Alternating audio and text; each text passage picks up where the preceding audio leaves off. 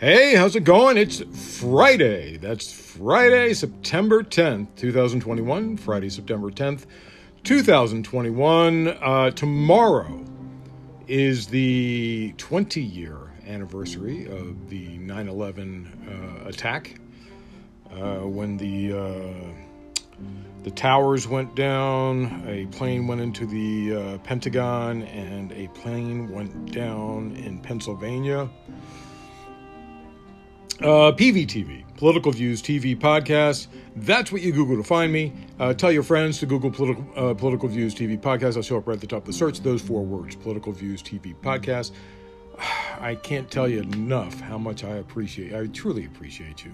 You're such a good person for coming every day, and it's really nice of you. If you can, bring someone with you today or this weekend. Tell a Republican that they're going to really hate me. But in all honesty, sometimes Democrats hate me because I call them out too. Tweet to me your questions or insights or fights at Cyberclops. I realize this. Some of these Twitter wars that I get with people, it's people that don't have any followers. They're just. I think they're people that are just paid like minimum wage to argue with me, and they just create the account for that or something. I don't know. That's got to be it. Anyway, tweet to me. Questions, insights, or fights, or come school me on something. Tell me about it. At Cyberclops, Cyberclops. U.S. Attorney General Merrick Garland announced that the Justice Department, a new Justice Department lawsuit against Texas, filed in federal court over there in Texas. During a press conference yesterday afternoon, saying that the act is clearly unconstitutional under long-standing Supreme Court precedent. You know, I'm actually unsure how the lawsuit works. You're supposed to sue enforcers of the law, and that would be the people who file. But I guess the AG of the U.S. would know better than me, right? The Department of Justice's complaint says that Texas enacted SB 8 in open defiance of the Constitution, pointing out that the statute prohibits not only most pre-viability abortions, even in cases of rape, sexual abuse, or incest, but also any effort to aid or indeed any intent to aid the doctors who provide pre-viability abortions or the women who exercise their right to seek one. But the law doesn't prohibit anything. It allows something. It allows somebody to sue for somebody doing it. It doesn't prohibit it. The issue is, if the court allows this law, that opens up all sorts of weird legislation.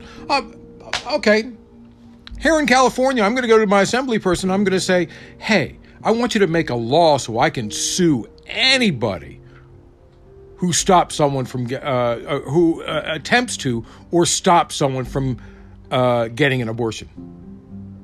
Anywhere. I want to be able to do it. Why not? You see what would nothing that the state's unprecedented noting, this is still the Justice Department, noting that the state's unprecedented scheme enabling anti-choice vigilantes to enforce the law is clearly intended to make SB 8 harder to challenge in court.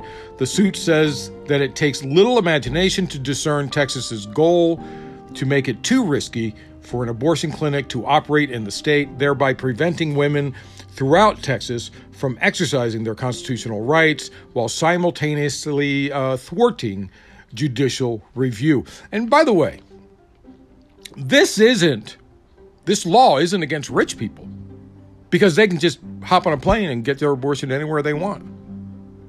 This only affects the poor who can't even afford bus fare.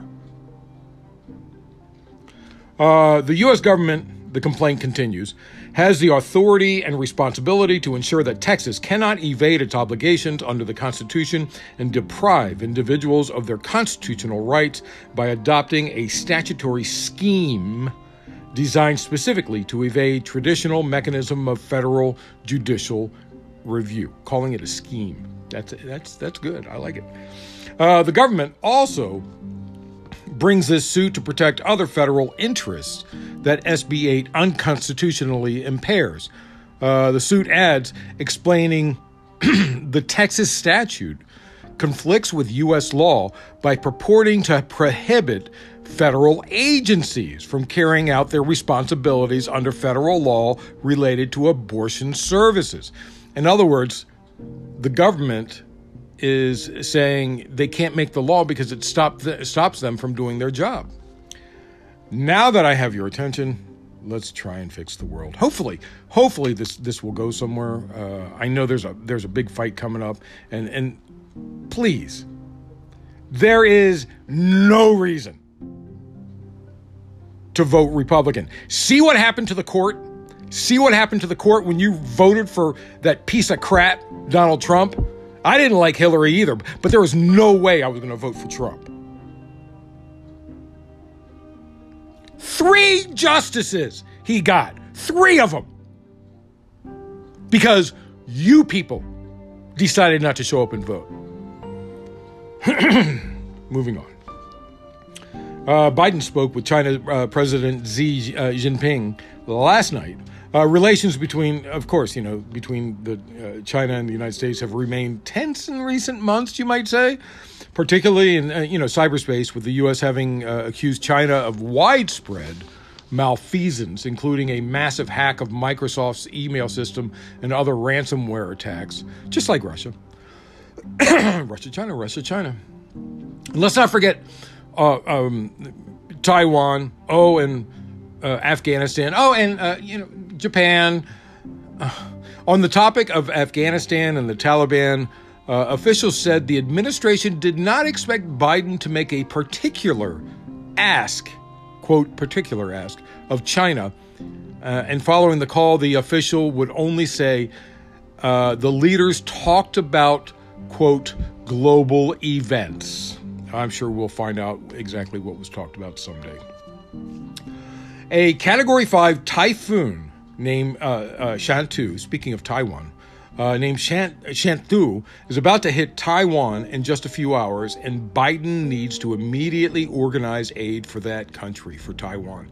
This is really bad. China could take this opportunity to sweep in. The storm, which currently features maximum sustained winds of 165 miles per hour, making it a fearsome Category 5, and will cause significant damage. There is some thought that it may lower to a Category 4 by the time it hits landfall. It doesn't matter. I mean, what's the difference? 10-mile-an-hour winds? Couple mile-an-hour winds?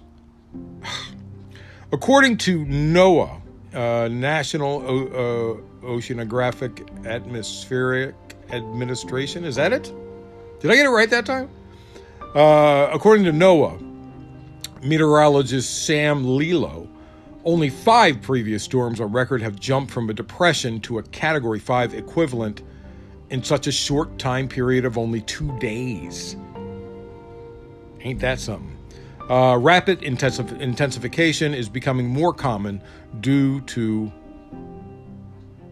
yeah, you said it, global warming.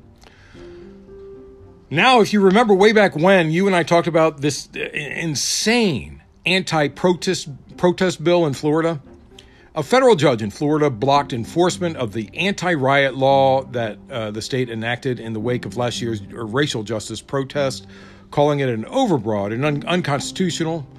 I remember, and then when they had a bunch of whites protesting something, nobody showed up. Nobody cared. They didn't do anything. As soon as one black shows up, look out!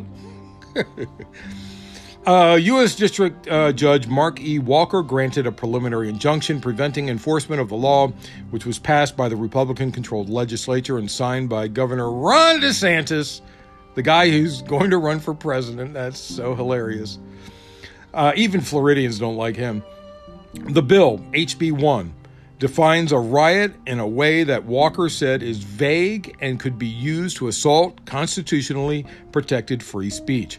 Walker wrote, "If this court does not enjoin the statute's enforcement, the lawless actions of a few rogue individuals could effectively criminalize the protected speech of hundreds, if not thousands, of law-abiding Floridians. He clarified, this violates the First Amendment. The bill was proposed and passed after last summer's protests, and we said that. We said that way back when, that it violated the First Amendment. Remember? The bill was proposed and passed after last summer's protests across the country following the death of George Floyd, who was murdered by Minneapolis police officer Derek Chauvin, if you remember that. Moving on, Joe Biden is tired of waiting. He's having to turn into a hard ass, I guess. Biden yesterday announced new vaccine requirements affecting tens of millions of workers in the U.S. One of the sweeping new rules, which Biden unveiled during a speech laying out his administration's plan to contain the pandemic, stipulates that all employers with more than 100 workers require their employees to be fully inoculated against COVID-19 or face weekly testing. The move will impact roughly 80 million individuals. The president said, my message to unvaccinated Americans is this. What more is there to wait for? What more do you need to see? We made vaccinations free, safe, and convenient. The vaccine is FDA approved for adults. Over 200 million Americans have gotten at least one shot. We've been patient. But our patience is wearing thin, and your refusal has cost all of us. AP noted the requirement for large companies to mandate vaccinations or weekly testing for employees will be enacted through a forthcoming rule from the Occupational Safety and Health Administration that carries penalties of $14,000 per violation. Didn't even say up to $14,000, just says $14,000.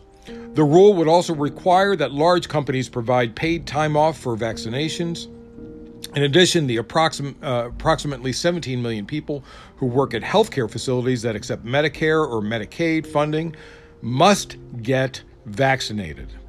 Several million more workers will be covered by a new vaccine mandate that requires employees of the executive branch as well as contractors who work with the federal government to be vaccinated with no option for avoidance through regular testing. If you can imagine, Republicans are livid and already threatening legal action against Biden's new vaccine requirements. And speaking of vaccines and requirements, the Los Angeles Unified School District voted yesterday to become the first school district in the U.S. to require the COVID vaccine for children 12 and over. Children involved in extracurricular activities must be vaccinated by October 31st and all others by December 19th. This means most students will need to get their vaccination done before school starts in January, which likely means that you'd have to get at least their first dose by December 19th. There is a question whether they can do it because though the vaccine has regular FDA approval, for children 12 and up, it is still under emergency use authorization. They haven't gotten final authorization for that age group. So we'll see what happens. I'm sure it'll go through, but there will be some lawsuits. Wednesday, the third-ranking Democrat in the House of Representatives, Jim Clyburn, said that the $3.5 trillion was not the floor, but rather the ceiling for the emerging budget reconciliation package. Oops! No, it's not! That's what happens when you get old. You forget what's actually going on. His statement puts him firmly at odds with many members of his own party, including Nancy Pelosi. Senator Bernie Sanders, Representative Pramila Jayapal, from Washington, state of Washington, and other prominent progressives have publicly made clear that $3.5 trillion is already a compromise and that they will not approve of anything less. By the way, I need to clarify this. Many don't understand and may believe it's too much. So let me ask you this. The yearly budget for the Pentagon is about $750 billion. $750 billion budget for the Pentagon, right? What would you say if I said, okay, let's make this reconciliation package, let's make it less than half of the Pentagon budget. So let's say $350 billion instead of $3.5 trillion. Does that sound better? Does it? Guess what? That's what it is. This isn't $3.5 trillion for this year. This is $3.5 trillion over 10 years. That's $350 billion. That's half the Pentagon budget every year. Now suddenly the amount sounds like it's not really enough, right? Seriously, it's like 46% of the Pentagon budget. And the Pentagon budget is going to grow in the next 10 years. So don't tell me it's too much. That's ridiculous. That's just plain silly. Over 10 years? That's nothing. I mean, in 1 year, in what was it, 2017, Republicans added $1.7 trillion to pay for tax cuts for the rich. Really? You think this is too much? Anyway, it is time to call out Dems. The Friday flaming bag of crap came early yesterday. Don't forget to watch out for it. There could be other flaming bags of crap. We'll see. Biden selected Willie L. Phillips Jr. for a key federal energy post, given the raging climate emergency and the nominee's record both in government and as a private attorney. You can imagine people were not happy. The White House statement announced Phillips' nomination to the Federal Energy Regulation Commission, the FERC, which regulates the interstate transmission of electricity, gas, and oil, and reviews proposals for building certain energy infrastructure. I got to remember to send this guy a letter if he ends up being approved. The FERC has previously been accused of being a rubber stamp for the fossil fuel industry. You don't even have to research anything to know this. Just look at Twitter. Neil Chatterjee, a Republican commissioner who left the FERC recently when his term expired, just this past summer, welcomed Biden's move in a tweet, calling Phillips a friend and that it would be an honor to have him succeed me, and wishing him luck with the Senate confirmation process. So if this guy who rubber stamped the fossil fuel industry under the Trump administration likes him, you got to question that. By contrast, Food and Water Watch Policy Director Mitch Jones declared that this is a disappointing selection. Willie Phillips has spent his career working on the side of the oil and gas industry and electric utility giants. So that's who Biden nominated for the FERC. So let them know what you think. Justice Stephen Breyer, by the way, has something to say about SCOTUS. Now, if you remember, there's SCOTUS and then there's SCROTUS. SCOTUS is the Supreme Court of the United States. SCROTUS is the Supreme Court Republicans of the United States. So he had something to say about SCROTUS. The U.S. Supreme Court Justice Stephen Breyer called the High Court's refusal to block the controversial Texas law that bars abortions at 6 weeks, quote, very, very, very wrong. Then he said, I will add one more very. I'm not kidding. He really said that. He told NPR that the Texas case should not have been decided on an emergency basis, but said, we'll see what happens in that area when we get a substantive matter in front of us in the future. So I guess he's looking forward to ruling on it. Hey, one of my favorites, the Ig Nobles are out. Now, you know what the Nobel Prize is, right? The Ig Nobles honor unusual leaps in science. Now, this is all real science, and some of it is really, really important. It's just that they go about doing the science in weird ways to find it. They test for something, and they the way the scientists do it is just odd. So they call them ignobles. And this was originally a publicity stunt, but it's grown since then. It's just really, it's great every year. Anyway, the ignobles are out. A team of researchers behind an experiment that involved hanging rhinoceroses upside down. You know how much a rhinoceros weighs? Hanging rhinoceroses upside down, suspended in the air by their feet, has been awarded the Ig Nobel Prize. The winning team of researchers from Namibia, South Africa, Tanzania, Zimbabwe, Brazil, the UK, and the USA were attempting to see whether rhinos could be more safely transported when airlifted if they were suspended upside down. The team sedated 12 black rhinoceroses in Namibia using aerial darts, bound their legs, and suspended them. They then measured their biomarkers for respiration and ventilation. While the research method may sound bizarre, the findings of the experiment had important implications for conservation efforts. Rhinos are often moved, usually by road, but sometimes by the air, around different parts of the African savanna to ensure the species has a diverse gene pool. They move them different ways, but until now, little was known about which transportation method was better for the rhinos' well-being. The rhinos were found to have higher blood oxygen levels when suspended upside down. So, win-win for the rhinoceros and for the environment.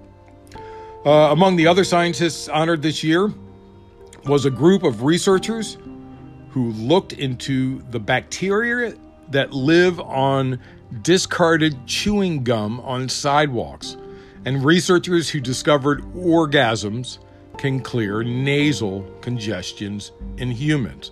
I mean, everybody should know about that anyway. It's good that they tested it, but the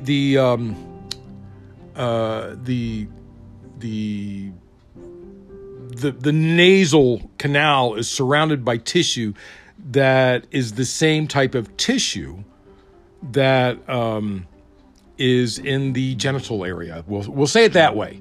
It's the same type of tissue. So if an orgasm clears your nasal passage, it sort of makes sense. Last year, the Ig Nobel Prize was given to a team of Austrian and Japanese scientists who put an alligator in a helium-filled box and made it make noises. Whoa! Whoa!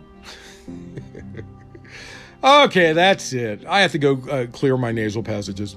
Thanks for listening. Friday, September 10th, 2021. I really appreciate you.